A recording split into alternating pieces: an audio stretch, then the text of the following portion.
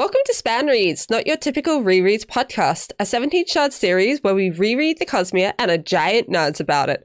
Today, we will be talking about Mistborn, the Final Empire in the context of the whole Cosmere. Joining me is Mish. Hi, First Rainbow Rose. Also joining me is Ian.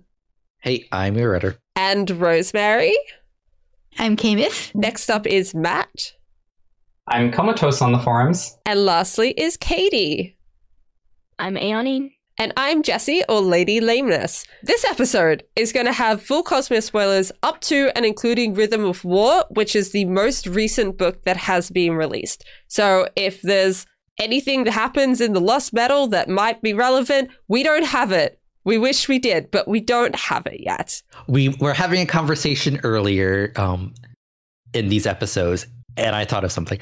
Because in Rhythm of War, we learned Thydakar is Kelsier. On our interview with Brandon, he spoke a little about the Ghost Bloods and about how Kelsier is very good at having a very healthy crew dynamic when he's around. And it's when, like, he's not around that issues start happening and you get Roshar and Ghost Bloods, which are not good people. But it's interesting that the point of the crew that failed Eden, it happened when Kelsier wasn't around. Mm-hmm. Kelsier, he built him up, and Eden thought he knew what he was doing, but he didn't have Kelsier to hold him back from going a step too far. And I just thought, oh, like, this makes sense now.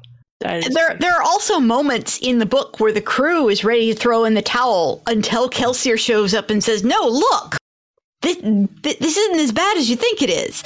So he's not just keeping them from doing dumb stuff, but he's also keeping them on track, keeping them focused on the goal. And I think it goes both ways as well, because I think those moments show Kelsier that he also needs to rein it in. Otherwise, people are going to start disappearing. And it is a two-way street. The spoilers that spoilery thing that I picked up on was I love the reflection. And when Vin finds her mist cloak, it's because there's a tassel hanging out. And in Alloy of Law, when Wax finds his mist cloak at the very end, it's because there's a tassel hanging out of a chest and they notice it. And I loved catching that reflection. And I also noticed that. David was there when Vin found hers, and he is at least somewhat responsible for setting that up. Oh yeah, for Wax. And it's almost like he mirrored it on purpose.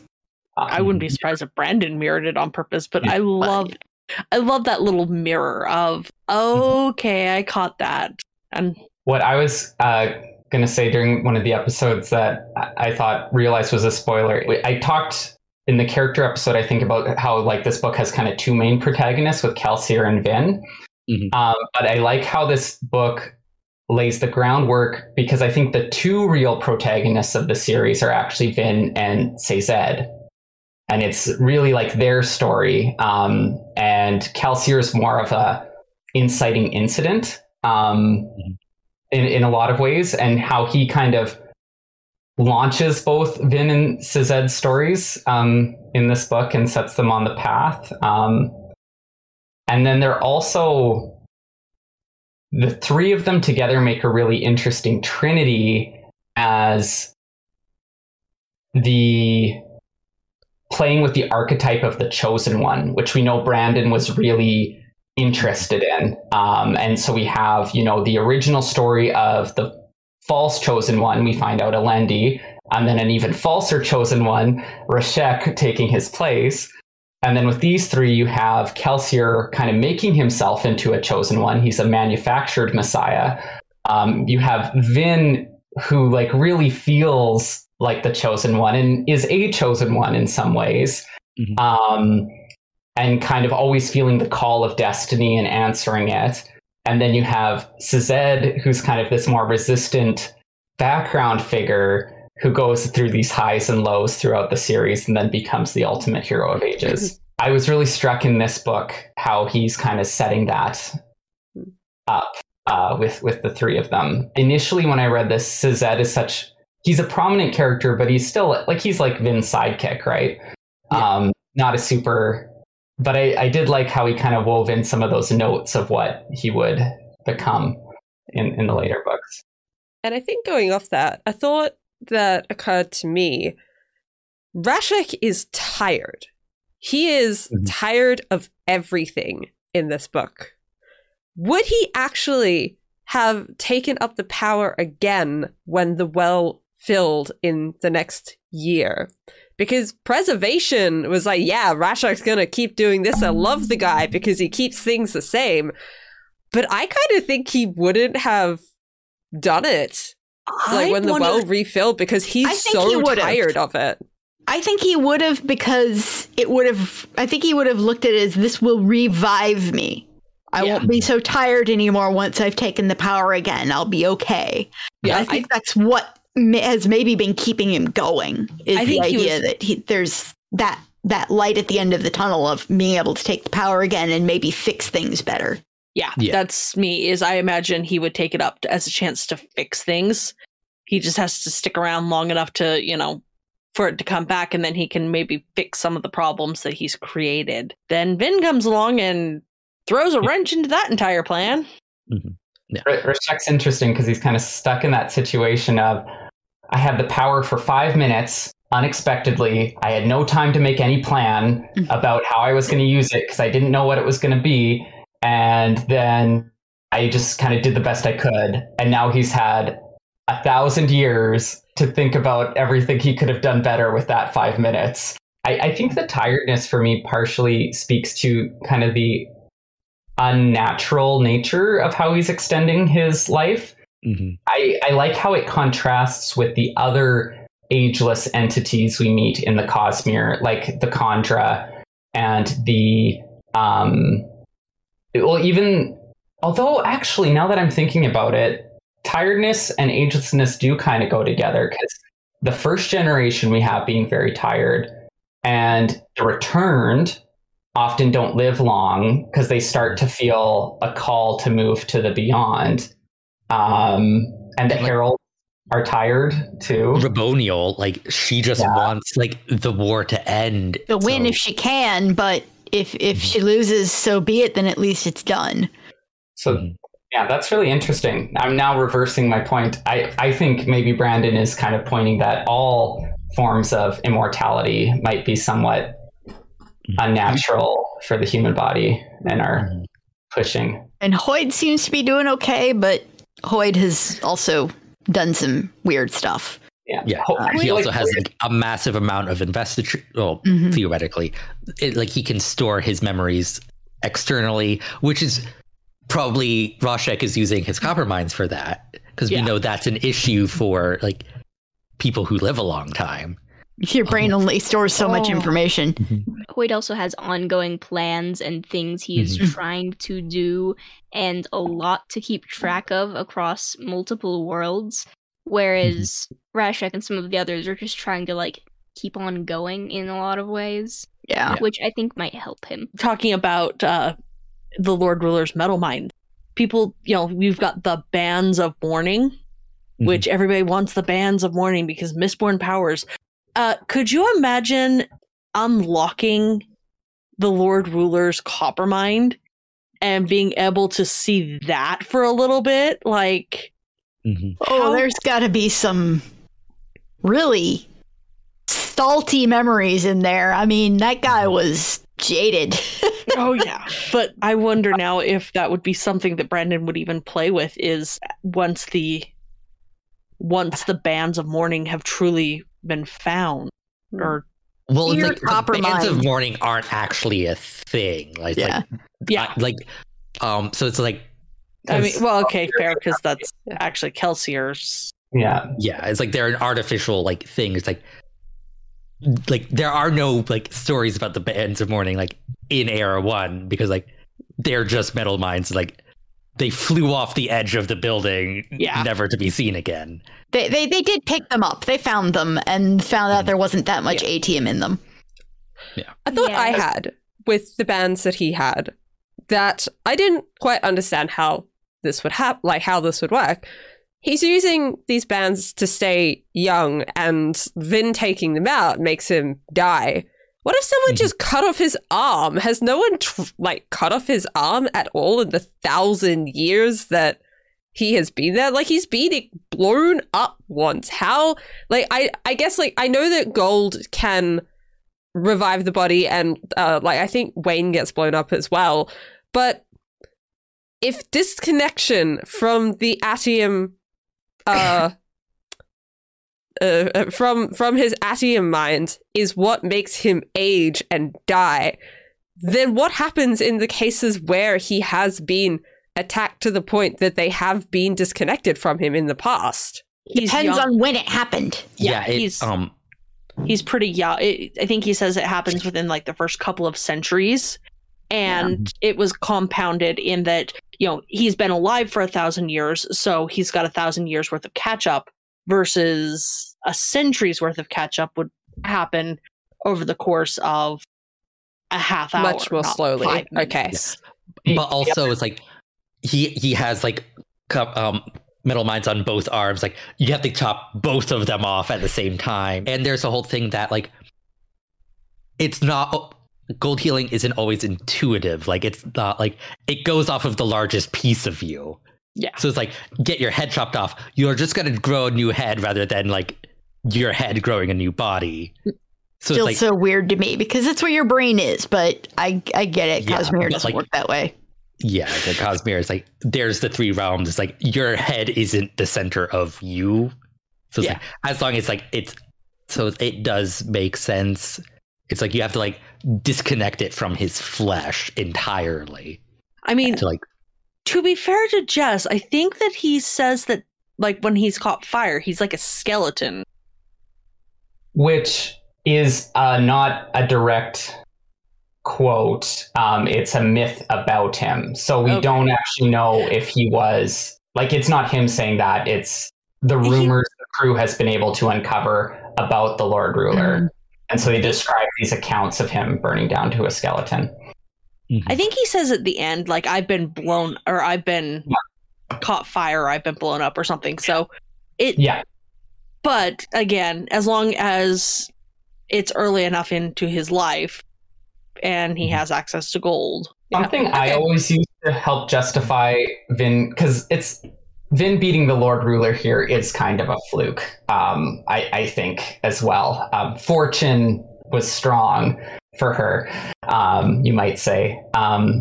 Something I've tried to remind myself of is I don't think the Lord Ruler was like in full combat mode with Vin, because he didn't think he needed to be. Whereas on some of these battles, if he's like leading an army and is staying in an inn and it gets burned down, like, he knows I'm surrounded by enemies and I'm ready for anything. And the thing about compounding is, like, it does take some setup, and how you set it up can be different. So maybe when he's like out on a campaign, he has like more hidden ATM and gold mines and has some swallowed ones and has taken some different steps. Whereas when he fights Vin, like, he's in his throne room, center of his power, surrounded by inquisitors. He hasn't had a real challenge in hundreds of years. And there's this like 1 year of experience Mistborn girl who he's slapping around like a doll. It kind of, that's how I justify it in my head canon. And then the idea that I brought up in the character episode that he's just tired, and maybe there was a part of him that really didn't want to fight that hard. I don't know, like, based off like what I remember from like when we see him in Secret History after his death, like, he goes into the Beyond willingly, but like I didn't really get a sense of him being like tired. Oh, finally, it's just like fine, like, I'm just gonna, like, I'm dead now, I'm buggering off. Yeah, he didn't have any more real investment in sticking around, in telling them anything important. He's just like, meh, screw you guys, I'm going on. You know, he just didn't care. And, you know, even if he wasn't like actively death wishing, he just, he didn't seem to have enough of an emotional investment in sticking around to really fight that hard. But like I see that like as two very different things. It's like he's not invested in fighting because like why would he expect like this random Mistborn to draw upon the mist? Like that, like I totally don't blame him for not giving this fight his all. It's like by Why all should he rights, bother? he should have won. And some people argue that why did he scramble after the things? Why didn't he use iron to just pull them to him? And I mean, he was caught off guard and he panicked. And he hasn't had to do anything like using iron or steel in combat for a very long time. And he's out of practice and I think also like it happens Not in the very game. fast. Like because I think it says he reached for them, which for all we know, it might have been a reach, which would have been followed by an iron pull, right? Mhm. And Vin quickly pushes them away. But yeah, no, the Lord Ruler is really interesting for a lot of reasons to look at in hindsight. So I'm glad we're talking about it in this episode because he's such a unique character, even in like the scope of the Cosmere. Like there's very few other people who have like kind of the combination of power and knowledge that he did. Also, he has kids out there that are apparently not important. Eric's not here to complain. I loved Trellism. Trelegism yeah, Trelligism. Trelligism. is But always fun. yeah. That little shadow. And we got a Tensoon name drop in Yeah. Hmm. in one of Ellen's point of view scenes, and we're like, oh, I know him. Yeah. It's so And it's- subtle as well. Mhm. Like, I'm sure people did remember it and pick up on it, but I don't know how. Rereads. Yeah. I don't think there was anybody thinking back. I don't think anybody caught it the first time around. I think it was the rereads that is when people started picking up on it. Yeah. But Like, also, like in that scene, it's like he's referred to as the Venture Kandra, which is like Mhm. we don't know what Kandra means at that point. in Yeah. time. And like there's a couple other viewpoints, like where it's like I think it's Hammond's viewpoint where he sees Renault like or Sewer get the axe in the back and like make eye contact, and like Renault like falls down the ground, and like Hammond says like I don't think that's fatal for a Kandra, like he's just playing along. It's like we get like the use of the word Kandra like a couple of times before we learn what a Kandra actually is, which I think is really neat. Yeah. And I think when you're reading that scene for the first time, you're seeing that element of it, that it's one of these building blocks of the world that you need to understand a twist that happens later. So it's like, oh, Kandra are servants of the nobility. We're learning that in this scene. So you're not thinking this is going to be a significant character later. You're thinking, okay, this gave me the piece of knowledge I needed to know to understand help understand Kelsier's plan later. It's the foreshadowing. The foreshadowing is great. Yes. Brandon is amazing at foreshadowing. Oh, and speaking of foreshadowing, I feel like we can't talk about Final Empire without talking about how on the first frickin' page it says, I will bear the future of the world on my arms. Another important thing to note is like Brennan wrote the entire trilogy straight through, then went back to revise. So it's like he could do like this is some of the best foreshadowing like he's done like ever, because like he's not just like setting up the T-balls for a book 3 books down the road that hasn't been written yet. Like he has the 3 books and he can really play with the foreshadowing Well, in a and beautiful way.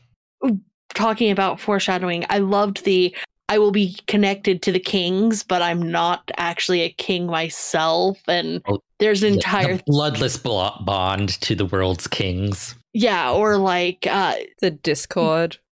yeah, Mhm. like all of that prophecy of, I'm related to the kings through marriage, and you read it after the fact, and you're like, no, you're get out of the way. You have no idea what you're talking about. Mhm. I actually forgot that the Discord reference was in this book. I thought it was in Hero of Ages, and I got to it and I was like, oh, wow, we're doing this now. Okay. Yeah. But yeah, like the Discord harmony, like Yeah. Mhm. Yeah. Shut up. Yeah, I love how he plays with prophecy in these books, because at the end, you're still wondering, preservation, like, do the prophecies mean anything? Because like preservation, like we know preservation set them up and apparently has good future sight, but like... And probably also accurately predicted how Ruin was going to mess with them. Yeah. Well, and that's the thing. So it's like, and are you like, so in a way, was Alendi really a hero of ages? Was Rashek in some ways a hero of ages? Was Vin in some ways, like, we have this lineage of kind of heroes. And, to what extent are they all, because even Kelsier, I think some of the prophecies can apply to Kelsier too. And so it's this, we have these central heroic figures that all had a part to play to get Sazed to the point where he needed to be to save the world and become the final hero. Interesting. I want to say in the annotations, one of the working titles for Hero of Ages was the final hero. But like Brennan couldn't come up with the final name for Well of Ascension, so he just ditched it. I do like that there was a succession of heroes of the ages, and then there was the final one. And the final, the hero of maybe these were heroes of their age, and then that is the hero of ages because he's the hero that lasts through the ages, right? Is how he... Speaking of foreshadowing, something that I noticed right at the beginning, I'm pretty sure this is in the prologue, is the start of the references to the cave systems and their importance. And not only is that, like, of course, big for this book, but big for the entire series. And I wasn't expecting it. And of course, Kelsey is talking to Menace, and it's like, oh yeah, these cave systems that people just go and live in and do stuff in. It's like, it's right there at the beginning. I think it's that he's talking, Menace is, what are we going to do? And Menace is like, well, there's caves that the people are in. I think that's how they come up. But okay, either way, it's right at the beginning. It was great. He knows about the caves, and then that sets it up for when the Ska Resistance goes there. Menace is one of the people who's already just been chilling there. I was thinking, could we talk about the Scadrian world hoppers, the minor ones like Felt and, I'm going to butcher this name because I don't say it the French way, Demox. Demo. Oh, Demo. Yeah, Demo. That guy, him. I used to say it Demo-X, if that makes you feel better, and now everyone's okay to laugh at me. I think technically the French pronunciation is Demu. Yeah. But it's Demo. I say Demo. I'm using the graphic audio pronunciation. Well, because when this book came out, there was no conception of world hoppers until we got the Hoid mention. So then we know at least Hoid.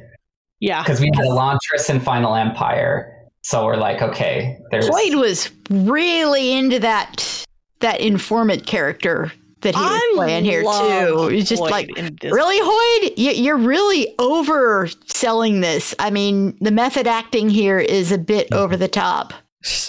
But it's the beginning of like their hatred for each other. Yes. They loathe each other. Felt is such an interesting character because it's like, we didn't think he was the same person when he showed up in Words of Radiance. Like, why would we think this random spy master from House Venture would end up being a world hopper?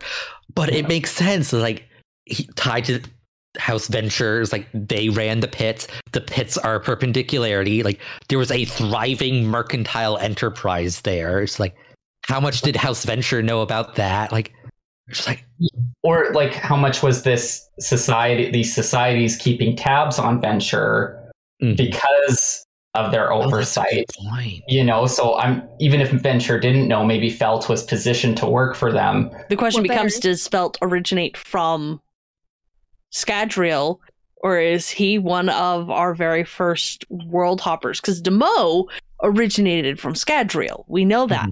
He's not a world hopper when we meet him. Yeah. I think it's confirmed that Felt's from Scadrial. He might be a world hopper, though, already when we see him in the books. Yes, definitely. Demu we know is not a world hopper yet. Yeah. He joins the 17th Shard later on. I had a thought. This was like last night. I had this thought. I was thinking about this. We also know another Scadrian world hopper that we have a hard time tracking is the there's a Kandra world hopper somewhere. Where's And there's a Waldo? word of Brandon to shoot this down. But I was like, what if Felt is the world hopping Kandra? I mean- and wouldn't that be like a trolly move on Brandon's part to be like, oh, there's a world hopper you already know about, but you don't know he's a Kandra. So I'm going to say there's a world hopping Kandra. So then is Felt the Felt that we see here, or is it a Kandra pretending to be Felt later on who's using his bones? We don't know! Yep. Anyway, just random. Is the Felt we see here already a Kandra? Yeah. That's what I was asking, which Yeah. somebody asked soon. Maybe if he was a Kandra, because he stands out a bit on Roshar. Like he's noted for having distinctive features, I think. Yeah. Yeah. So maybe if he was a Kandra, he would be better at blending in and making some Probably. adjustments. That's fair. Or, the Kandra is being extra clever and is blending in by not blending in. It would make sense Yeah, I'm just... as well with the talks about cultivation not liking him, and maybe it's more than he's a world hopper, but he's a Kandra, and cultivation does not like Kandra.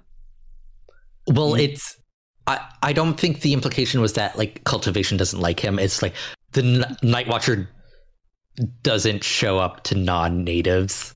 Okay. Non-Rosharans. Yeah. Okay. And it's like, I'm more foreign and than you. Dalinar has remarked is like, well, I'm not from around here either. And like, Felt's like, no, I'm less I'm than really you different. are.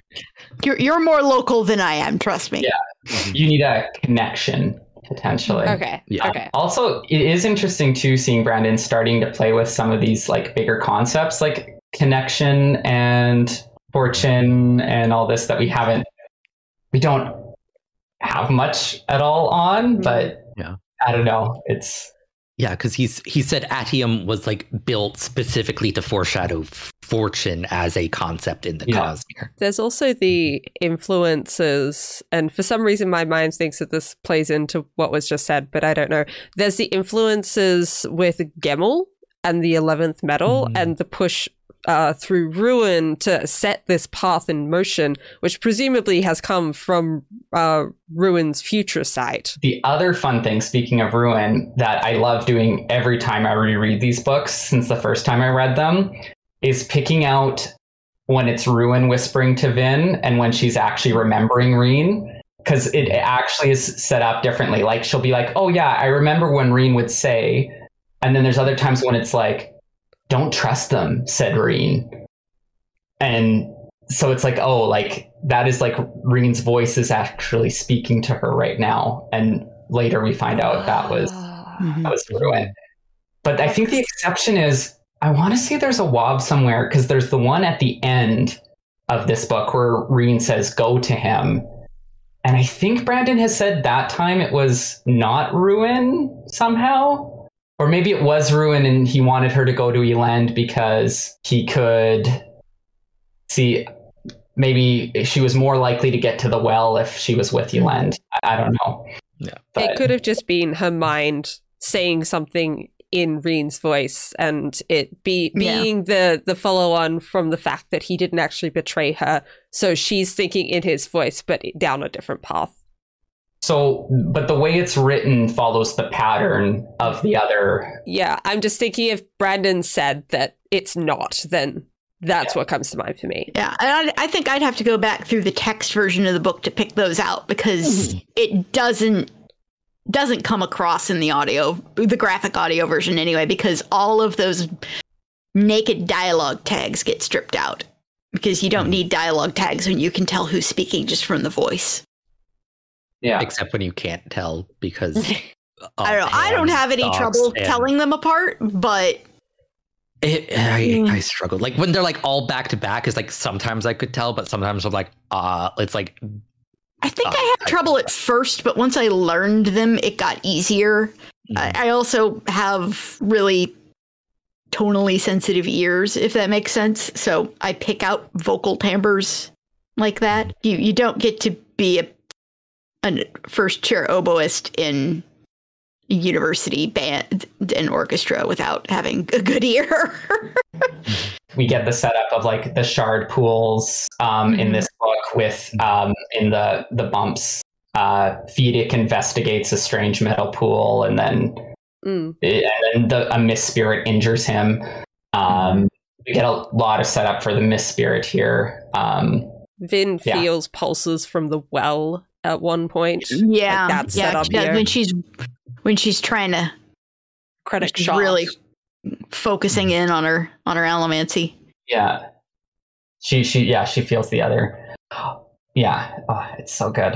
Yeah, that's right. That happens when she's trying to pierce Kelsier's copper cloud. For a moment, she hears the well. She hears something else. Yeah. And I think Brandon, even at that part, if I'm remembering correctly, conveniently positioned them in relation to Creedic Shaw, so she would feel it to the north. And I wasn't sure if that was a mistake, because I know at one point the well wasn't located at Creedic Shaw, or if it was a misdirection to keep that idea that if people caught on to that the spoiler that the well was moved wouldn't be spoiled by that, but it would still foreshadow her connection to the wall. And it's still faint at this point because it hasn't filled yet. Okay, well, thank you for watching, everyone. You can find us at 17shard.com for all your news, discussion, theories, and fun that you could ever have. You can find us on Facebook, Twitter, SoundCloud, leave us a review on iTunes, subscribe on YouTube, and support us on Patreon. See you all next time. Bye. Bye.